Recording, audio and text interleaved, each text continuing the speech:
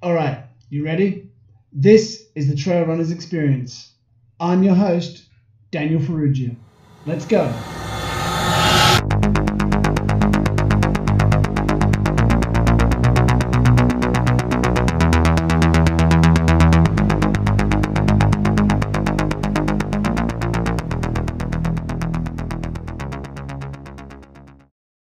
Hello and welcome to episode 41 of the Trail Runners Experience. I'm Daniel Ferrugia, and yes, it's been a long time between episodes.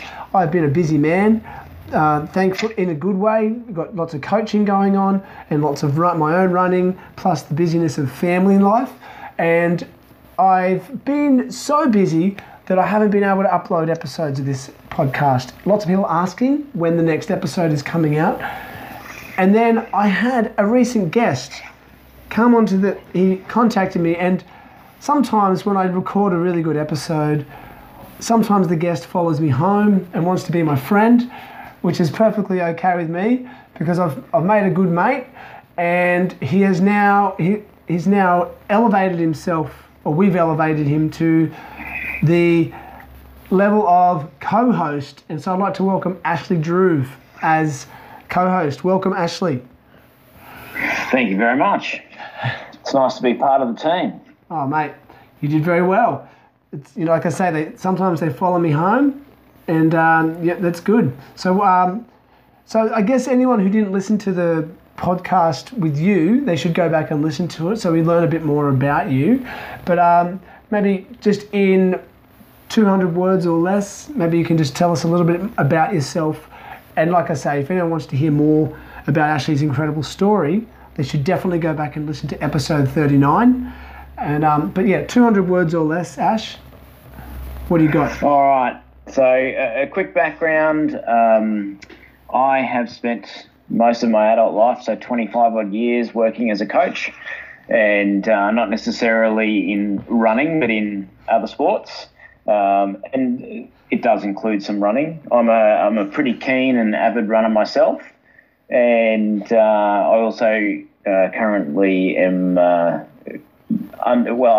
have stage 4 cancer, and I'm undergoing ongoing treatment for that. But I've found that running has made treatment a lot more effective, and it's very therapeutic both mentally and physically for me. So, I just wanted to try and give back a bit to the running community that I love. Excellent. Yeah. So basically, so Ash has stage 4 cancer, which is like as bad as it gets, but we don't treat him any different. He's a big boy, and we get to talk about running, and that's pretty awesome. And so he's joined me. The episodes now are going to involve Ash and I maybe interviewing guests. The first part of most episodes will involve us having a bit of a chat about our own training and about running in general, and maybe we're going to focus on a specific topic each week about running. So awesome! Thank you so much, Ash. I'm so glad that I did get to interview you, and that now we're sort of working together, more or less, if you can call podcasting working, and it's pretty fun. But so we'll just jump into the conversation. So you're in pretty heavy training. What have you been training for lately? So my next event that I'm going to try and attempt, and I say try and attempt because for me these days, sometimes I wake up good and sometimes I don't wake up so good. But the next event that I'm going to do is the Blackall 100, which is a 100k trail race on the Sunshine Coast. It looks very exciting from the videos that I've watched. I haven't run those particular trails before. That's a good thing. It was only yesterday, I think, a Facebook message came up from a friend of mine, and he's organising a training run in a couple of weeks up there, so I'll probably go and tag along with that. Excellent. It'll be run at a nice slow pace, which is good for me. And we'll see how that goes. So the other thing is I'll get to meet Dean Karnazes at that event. He's coming out to Australia I think he's running in the event. If not, He's certainly going to be there and doing promo stuff, etc., of course. So that'll be quite exciting in itself. Yeah, having read his books. Yeah, he's sort of the original ultra marathon man, isn't he? Like, he sort of really popularised ultra running, didn't he? His book definitely popularised the sport. There's certainly plenty of other people before him that did amazing feats and have done for a long time if you get into ultra running history. But he has managed to popularise it, particularly in the US and then in those countries that kind of follow the US culture. Yeah, interesting. Of running, so yeah. No, that'll be awesome. And so that's coming up. The Blackall's coming up next month, isn't it? In October. Yeah, that's next month. It is literally 4 weeks tomorrow. So it starts. Yep. So the festival starts. Interesting. So we're recording this on the 17th of September. So we've just dated the podcast. But yeah, so just over a month, and you'll be running 100Ks. What's the elevation like in Blackall? Did you say? Do you know? I'd honestly have to look it up, but I know that it gets a bunch of points. So for entering overseas races, and the only way you get those points is that there has to be a massive amount of climbing. They don't hand those points out otherwise. Yeah. So if you want to go and race in Europe in particular, if there's not climbing in the event, they won't count it. Yeah. And that's how it works. So so this is probably a question that a lot of people are thinking, and it's like how does a bloke who's terminally ill train for something and then run something like that? And like, how much of a handicap do you see yourself at with being unwell, having cancer? Like, do you think of it as a handicap? I definitely don't think of it handicap. That's the thing that I like about running. Yeah. Like, I can go out and run and no one has any idea that I'm ill unless I collapse on the side of the road, and I've certainly done that a number of times, and woken up on the side of the road, and I've even done that in a race and ended up going off the edge of it wasn't a cliff, but it was a good 2 metre drop and landed on top of Lantana. Nice and comfortable. Anyway, yeah, it wasn't comfortable. Let's go with that. But there was some blood. There was some blood spilt after that one, and a bit of time spent in the medical tent. Yeah. But logistically, it involves a lot more planning than it used to involve. So I spend a lot more time now planning out the event than I ever used to. I just rock up to events originally and run. Now I have to have my nutrition spot on. I've got to have medication with me. So, and the medication is in an injection form. So, and that has to be kept cold. So that's a logistics effort in itself. In drop bags and stuff. Yeah, so your drop bags, my drop bags have got frozen bottles in them, and the frozen bottles aren't there because I like the cold liquid.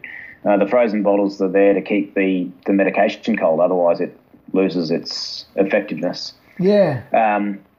And then, of course, one thing, like I did the Last Man Standing event a few weeks ago, and I'd made the decision that I wouldn't use any medication during that race, and I didn't. Yeah. And I pushed myself to the point where even if I wanted to use medication, I was shaking so violently that I couldn't have injected myself with medication. So that met the end of my race. Whereas if I'd injected myself an hour or 2 hours earlier, I would have been able to continue. But sometimes you have to be sensible. So can you tell us a bit more about the race itself, the Last Man Standing race, which is sort of the new phenomenon that's popped up in the last couple of years, and sort of they're everywhere now. So which race was this? So this was Last Man, so it's AAA Racing's Last Man Standing, and it's run by a great guy, Alan, and from AAA Racing and Coaching here in Southeast Queensland. The event is on it's a flat, I'm going to call it a flat course. It definitely undulates, and after a long time out on the course, you definitely know where it goes up and down. But it's a 6.7K course on dirt for this particular one, apart from the first 100 odd meters, which is on concrete, which I always walked because as soon as you hit the concrete, that wears you out quicker. Yeah, right. So I would walk the start and walk the end, but as soon as I hit the dirt, I'd start to pick up the pace. So it's an out and back course, and on the hour, each hour you leave and you have to complete 6.7 Ks, and then you come back in and you've got I had a crew. So I think a few people didn't have crews, but most people there seemed to have people helping them out in some format. And that's when you'd refuel and sleep.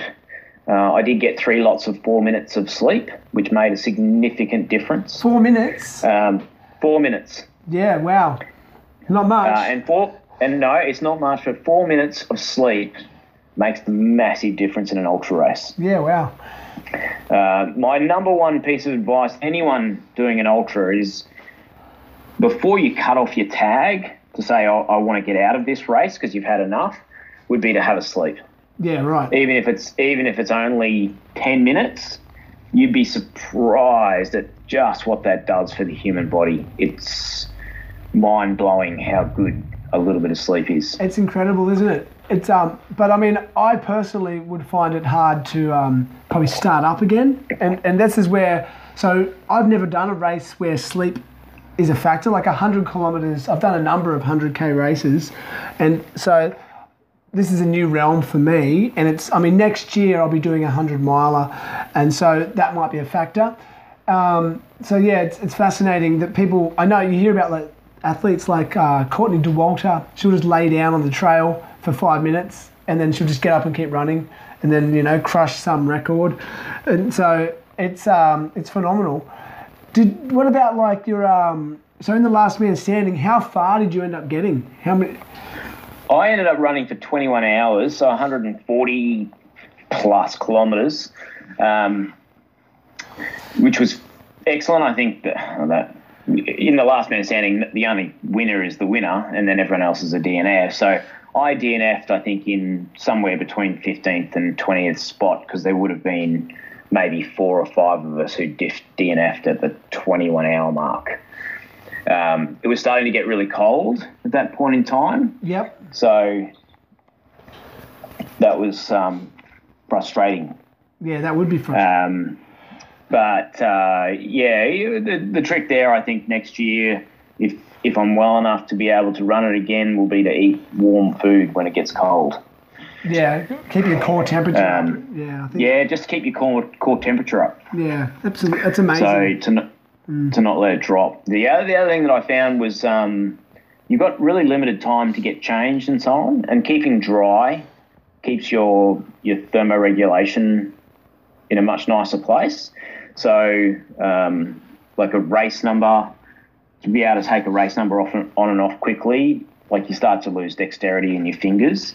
So to not have to have a quicker way of taking a number on and off definitely would be an advantage, which I learnt during that race. I've never worn a race number belt before. I've always just pinned it to my shorts or shirt because I've always kept the number on. Whereas in this event, because you can change every hour, take all your gear with you and you get changed and you're just much more comfortable. It's interesting. It's really good advice, even for just for ultras in general, is like, keeping as dry as you can for as long as you can.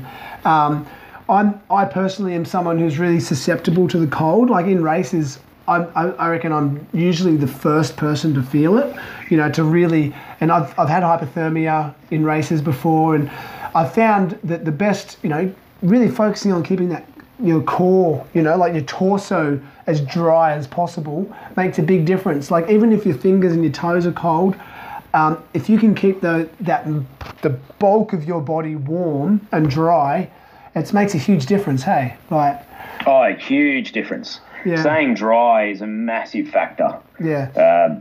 It's the trick of not wearing too much. Like when it's hot, is to not wear too much so that you don't sweat as much, which is hard to do when you're running. But if you can keep it down a bit, like you can just wear clothes for longer before you need to get changed. And that's the other thing in any long event. I always chuck a towel in the drop bag, and that way you can dry off properly. Lots of people take changes of clothes, etc. too, like if it's a long event. Just being able to stay dry is a big thing. Absolutely. Oh. Yeah, so I find the last man standing format really exciting from the point of view that, like in a normal ultra, a trail ultra anyway, you disappear onto a trail and you can end up running by yourself for hours. Which is good in itself. Like I don't mind being by myself for hours, but in the last man standing, like you sit you're in the corral at the start where everyone's bunched together, and then everyone takes off, and you get your fast runners who disappear. But you'll always end up running with someone, and because it's an out and back course, you get to see everybody a couple of times on that particular race. And then when you come back in, like there's all these people cheering you in. So every hour you're getting cheered in and cheered out. And so it's just really exciting. And I mean, I knew quite a few people either doing the event or helping with the event, and they'd kept, checking up on me to make sure that I wasn't going to pass away on the event.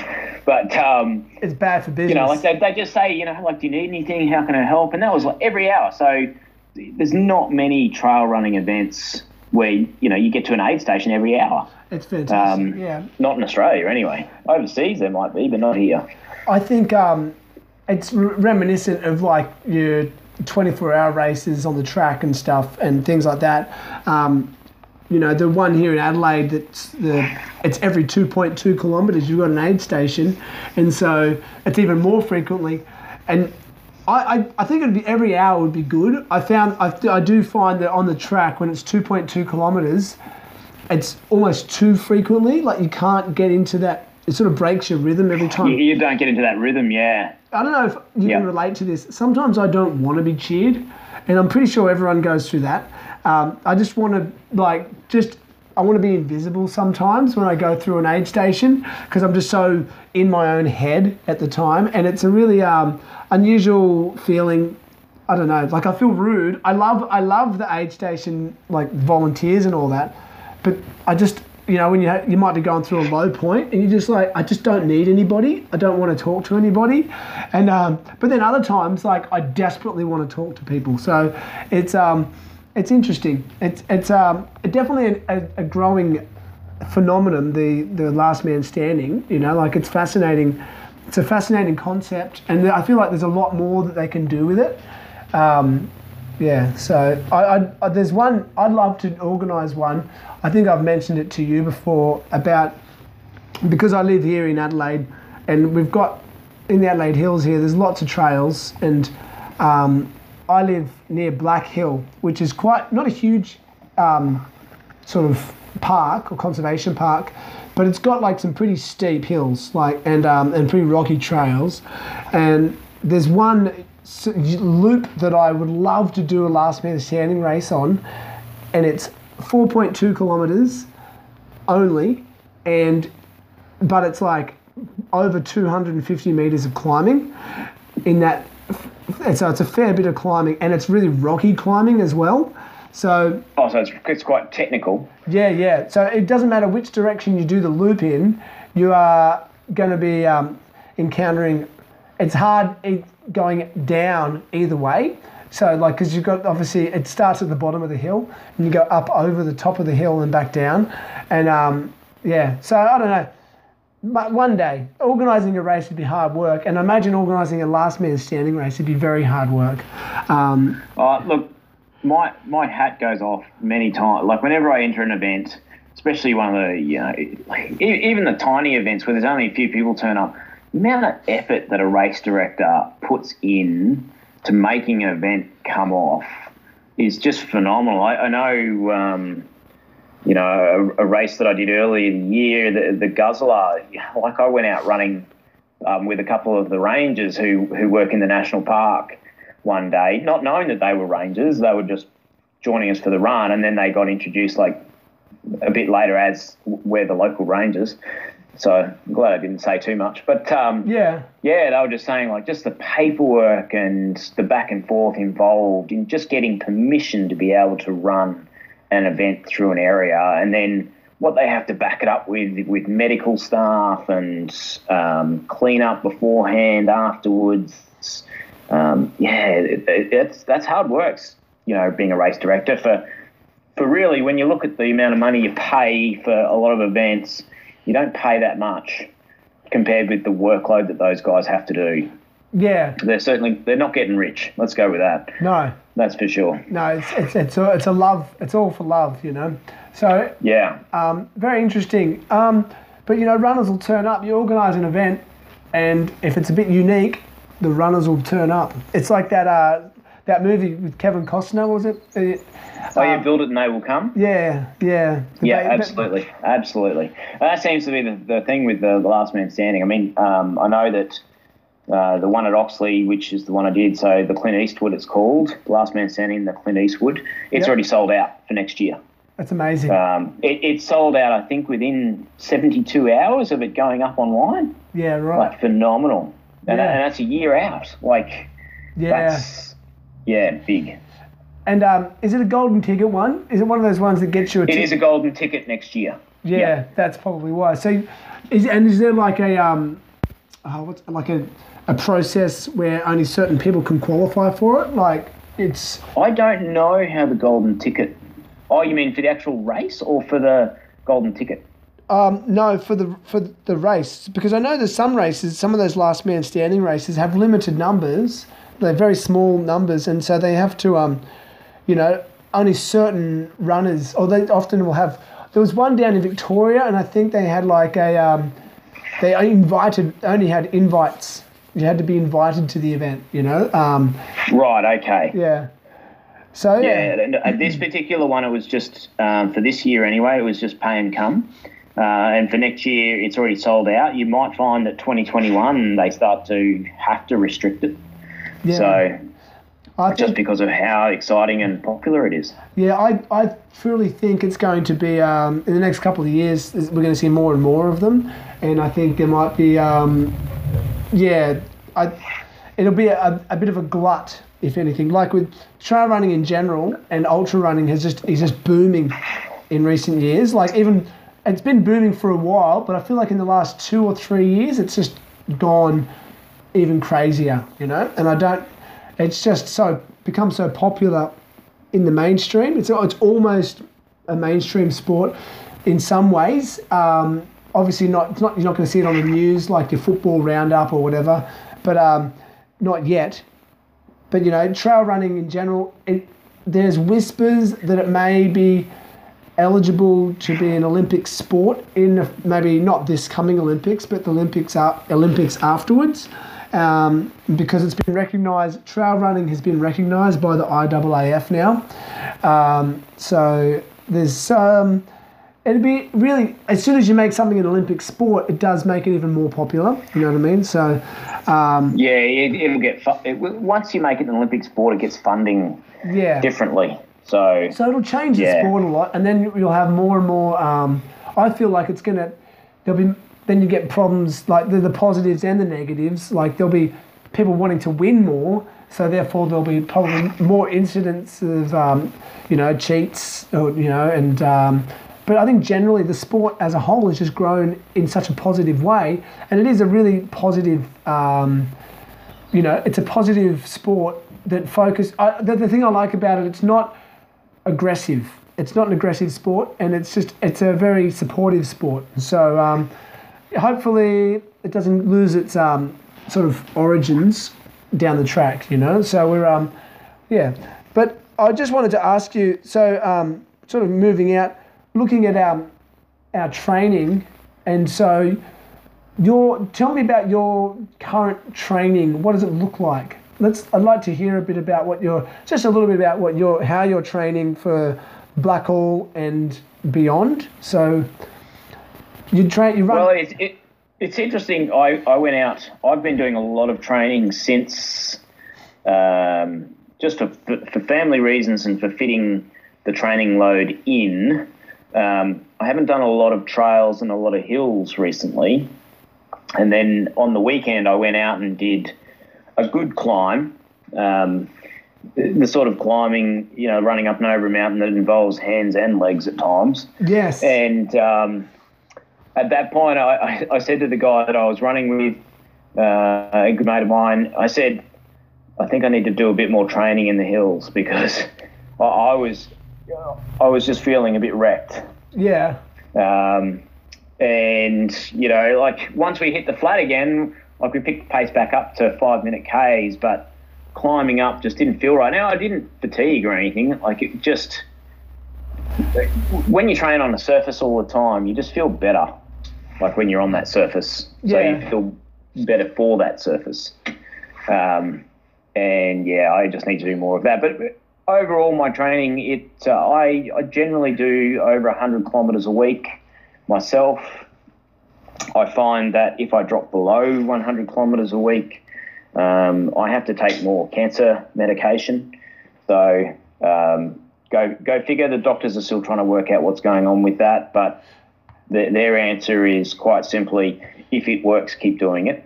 So I've been doing that. So it's one of the reasons, like I was chatting with you a week ago or 2 weeks ago and said I really hate taper because taper drops my Ks down and I actually become more ill when I drop my Ks down.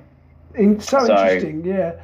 I have a theory. My theory, and look, keeping in mind, I have no medical training. I have a first aid certificate.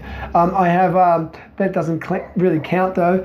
But my theory is it's the endorphins that you're getting from running are probably helping with the pain relief. And they say running activates the cannabinoid receptors in your brain, and and that's so basically you're getting it's like you're getting stoned when you're running. It's very similar to someone who's smoking weed, the same kind of feeling. And maybe, just call me crazy here, feel free to shoot me down. It's almost like it's medicinal running, You've got medicinal running going. It's that, does that make sense?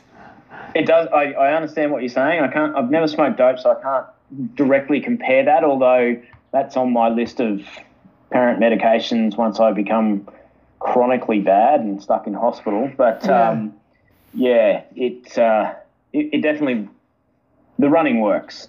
Yeah. So good. I mean, this week I've run 40 Ks yesterday and 24 Ks today, which is, they're both done at my easier pace. Yep. And tomorrow will be a hard run, so I'll do an easy warm up, a speed as fast as I can go, and then I'll do a warm down, and then I'll back off again. I'll back right back off again on Thursday and Friday. So shorter runs again, lots of easy runs. Then Saturday I'll go back up to a long run, and then back that up on Sunday with a long, what is effectively a long run, but it's a little bit less than Saturday. Yeah. Again, at easy pace. So I'm only doing one session a week that's like a genuine, I need to think about it, hard session. Yeah. And I need to have the right music playing through my headphones because it's that hard a session. Yeah. Whereas the other runs are, easy runs, and if I am listening to music, then I can listen to the news because I'm running at that sort of pace. It doesn't matter. I'm not trying to motivate myself as such. Or I go and, run with other people who, for them, it might be their faster run or it might be their slower run. Again, I just mix it up and we go that way. So lots and lots of easy running, basically, and then lots of rest in between. That's interesting, and because that was something we wanted to sort of touch on today. I suppose it's now as good a time as any to talk about it, and that is about easy running. And so, because I know we had a discussion a few weeks ago about sort of the necessity for easy running, and what does it look like, and why do we do it? So I think it's really interesting that because a lot of people, and it's a beginner will quite often run too fast too often. You know what I mean? Most people do it. It's easy to happen. Sometimes you'll run too fast too often towards the end of a training block, and that can quite often happen because you're feeling really good and so there's a tendency that for your easy runs to turn into faster runs. And I don't know if you've ever done. I mean, I've done that. So that's when most people get injured. Exactly. Right, when everyone's going, oh, I need to pull out just before the event, it's because they felt good, they pushed a little bit too hard at the end and paid the consequence. Yeah, and tell me about, you had a conversation with a very fast marathon runner a few weeks back, and that sort of got this conversation rolling with us. So you met like a sub 220 runner, is that right? Yeah, so I met Isaias, and Isaias, he ran up the Sydney Marathon the weekend. He came 6th. So wow. Overall, and he was actually a bit slower. So I haven't spoken to him since, or found out why that might have been, but it could have been any number of reasons. Anyway, he was saying that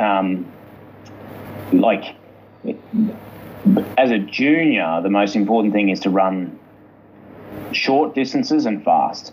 And to learn how to run fast, and not go out and run long distances, because that just makes you slow.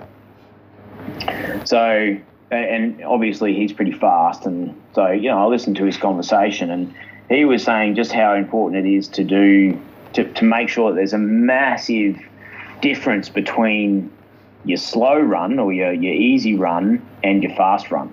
Yeah. And that's the biggest like if you look at professional runners, or you look at people who run for a long time, and even with myself, I've run for a little bit now, the more you vary the pace that you run at during the week, the better the training adaptation. And the faster you get overall. Yeah, absolutely. So if you like, I see with people that I've coached, and even when I began myself, like every run was the same run. It was all done at the same pace, whether I was running long or short or fast or slow. It was just, I'd go out and run, and that's how it was. Even like this morning for my own run, I actually constantly monitored to make sure that I was running slow enough. Yeah. Because I have a tendency to slip into my own brain, disappear, and next minute I'm looking down at my watch and going, hang on, I'm meant to be running 6-minute Ks, not 5:20s. Yeah. So even though you probably feel like you can easily run the 5:20s all day, yeah. Yeah, you've still got to slow it down. Yeah.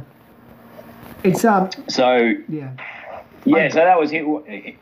Isaias just reaffirmed that too. He just said that there needs to be this big difference between your normal, like you set out and you do your serious sessions. They need to be fast in the particular parts of those sessions, but your other stuff, it needs to be slow, and then you need to have a tempo run that's a tempo run. So, and I think that's the hardest thing for beginners, is working out what on earth that means. Yeah. And spending time with a coach is where you see the difference. For a beginner, the easy run might actually be walking. Yeah. And to realise that walking's okay. Yeah. Even with myself on the weekend, I went, I've had to walk these hills, but the fact is the walking was okay. I needed to do that anyway. In an ultra, you're not going to run all of an ultra anyway, unless you're the top 6 guys in the world or girls in the world. And even those, even Courtney Dauwalters, you see her walking. They all walk. So yeah, absolutely. They all walk at some point. Yeah. So that's an important part of training anyway. I could not agree more in terms of varying your paces, especially even more so for ultra runners than marathon runners. I think marathon running is a discipline that's been thoroughly researched, and that it's more, it's not a perfect science, but it's been perfected a lot more. And I think there's a lot more room and variability that's needed in ultra running, and more research is needed. But one of the things that has definitely come out is that, you need to get used to walking fast, walking slow, running fast, running slow. You need to be dynamic. And I say it a lot, you need to be a jack of all trades, essentially with your paces. And that whole approach, the fast guy you're talking about, Isaiah, is it? Isaias? Isaias. Yeah. he's right in terms of like your fast stuff has to be really fast. Like, so if you're doing like intervals, they've got to be way faster than your other, what's it called, your easy running. Like, easy running's got to be stupidly slow. And the reasoning behind that is, you look at, they've looked at it, and it's the best, most effective way to build, the mitochondria in your cells, lay down capillary beds so that your body can transport oxygen way more effectively. And because oxygen is the fuel, for when you're running aerobically, even an 800-meter race, it's aerobic. And so, but you just need to be able to run fast at an aerobic pace. And that takes time, spending a lot of time. You look at like what Arthur Lydiard used to talk about, he'd get his runners to do 100 miles a week for ages, really slowly, 100 miles a week. And then to right near the end, there'd be some real faster interval work. But the need for that slower running is so, I cannot state it strongly enough, and then also doing 100-meter sprints, doing threshold running, where you're just pushing just into that lactate threshold, like you're just pushing above the line, and getting used to running and being in that uncomfortable zone, and so you've heard like the whole 80-20 philosophy, like that. I always just keep coming back to that because it is such a it's so powerful. 80% of how you run should be super easy, and then the other 20% is detail of speed work. So that can change. You might be doing 20 of that 20%. Most of it might be threshold for a lot of the time, but then you might also you need to put in a fair bit of the stuff that's way above threshold but much shorter. And what I see a lot of is people doing too much threshold work, or basically going at race pace nearly every day. And so that's it's and for the elite guys, they can run at such a high intensity. Like, there's not a lot of difference between. They're built a little differently because there's been so much focus on training and recovery, and amateur runners, we just don't have the time to rest and recover the way the professional athletes do. We've got to have that time period where we because then we've got to go to work or take care of families, all these other stresses and responsibilities. And so I don't know if I'm making any sense there, but basically I think for a beginner runner, running lots of slow mileage is going to make a huge difference, and then you can add in the speed work and mix it in. But for a more elite runner, they obviously can get away with a little bit more speed work, but you still look at it, you look at some of the training that like Eliud Kipchoge's doing for he's trying to break the 2-hour marathon again, and he's trying to do it. I think he will. It's so fast. His slow running is so fast, so people think, oh, I've got to run fast all the time. But I mean, for him, a 4-minute running at 4 minutes per kilometre for 25, 30 kilometres, that's his easy pace. That's exactly right. Everyone's to bring this back down to a nugget of gold especially for beginner runners. Easy pace is different for everybody, and over time your easy pace will change. For an absolute beginner, my thing would be to say that consistency is the most important thing. Number one. So consistently train year round. You train. Now that training for a beginner is probably going to look something like, let's go 80-20. 20% of your week you might actually pick up to running pace, and 80% of your week's training would actually be walking. Yep. And then slowly over time, that walking pace will slowly increase. But that takes time, especially if you've been sedentary for any period of time and you're wanting to get into running. If you haven't run all your life, running mechanically wears your body out. Yeah, exactly. And you have to build up the strength in the correct places, and that takes, again, a long time. So, don't rush in and think, I've got 16 weeks to get ready for some big race. You're better off taking a longer-term approach and, walk as much as you can. So, like, if I was to list down, again, for the beginner, the most important thing is rest. That's the first thing you schedule. Yep. Like, and if you're stressed out at work, you might have to back off a bit with your running. And the bit that you back off with is that 20%. Keep your 80%, so go out and do your walks, but reduce the amount of high intensity load. Absolutely. Then, you do your easy runs, which could actually be easy walking, and then a little bit of running, and then you'll have, your one long run, which for some people a long run might be 5 kilometres, it might be 10. A long run for me, is 40 kilometres. It depends on the person, and you need to take that into account. And then your speed and tempo needs to be a short little nugget. Yeah. And that's all you need. And then be consistent with all of that. So, don't stress out if you look at everyone else and they're all off running, could have been running for 15 years. Yeah. And if you're just starting out, walking might just be the most important thing you do. Yeah. So, absolutely. Yeah. And I think the ultimate goal of all this, of what you've just said, is you want to get faster over a given distance. And the best, especially when it comes to longer run, like your marathon and beyond, so into your ultras, your goal should be to improve your easy pace. So so by doing that is by going even slower, and that more polarized approach. And so if your easy pace and that takes a long time to improve, might bring it down from 6.5 minutes per kilometre down to 5.5 minutes per kilometre. Might take a year or longer. It could take, and like if you can run, there's a big difference. If you're doing a 100k race and you've managed to bring your easy pace down by over a minute, it's gonna make everything better. It doesn't really matter how fast you can run 100 meters. You know what I mean? Like, we're not training to do a 100-meter race.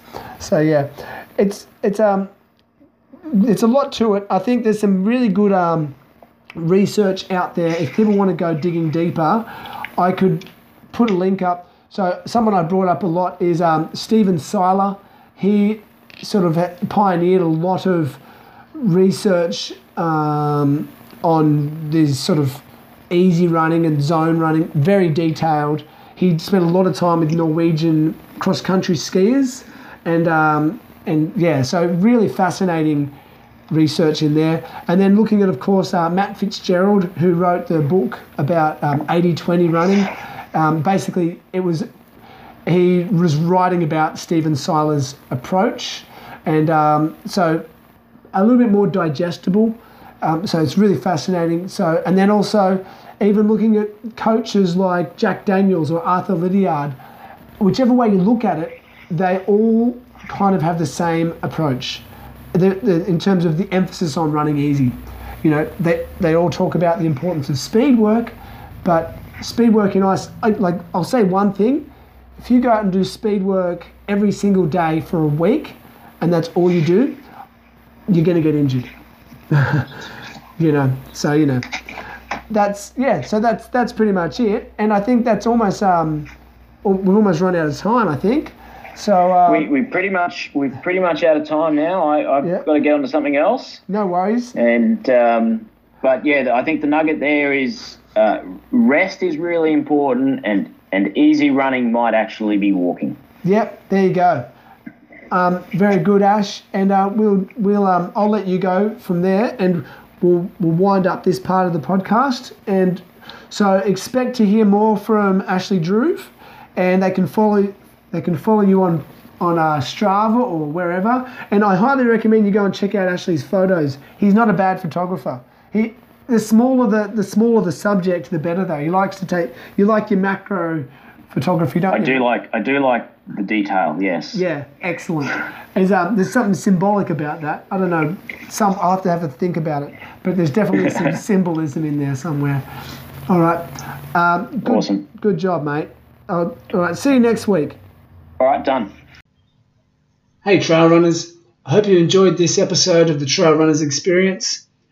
If you like this podcast and you like what I do here, don't forget to like it, subscribe to it, and share it with your running friends. It really helps the podcast grow when you do that. See you next time on the Trail Runners Experience.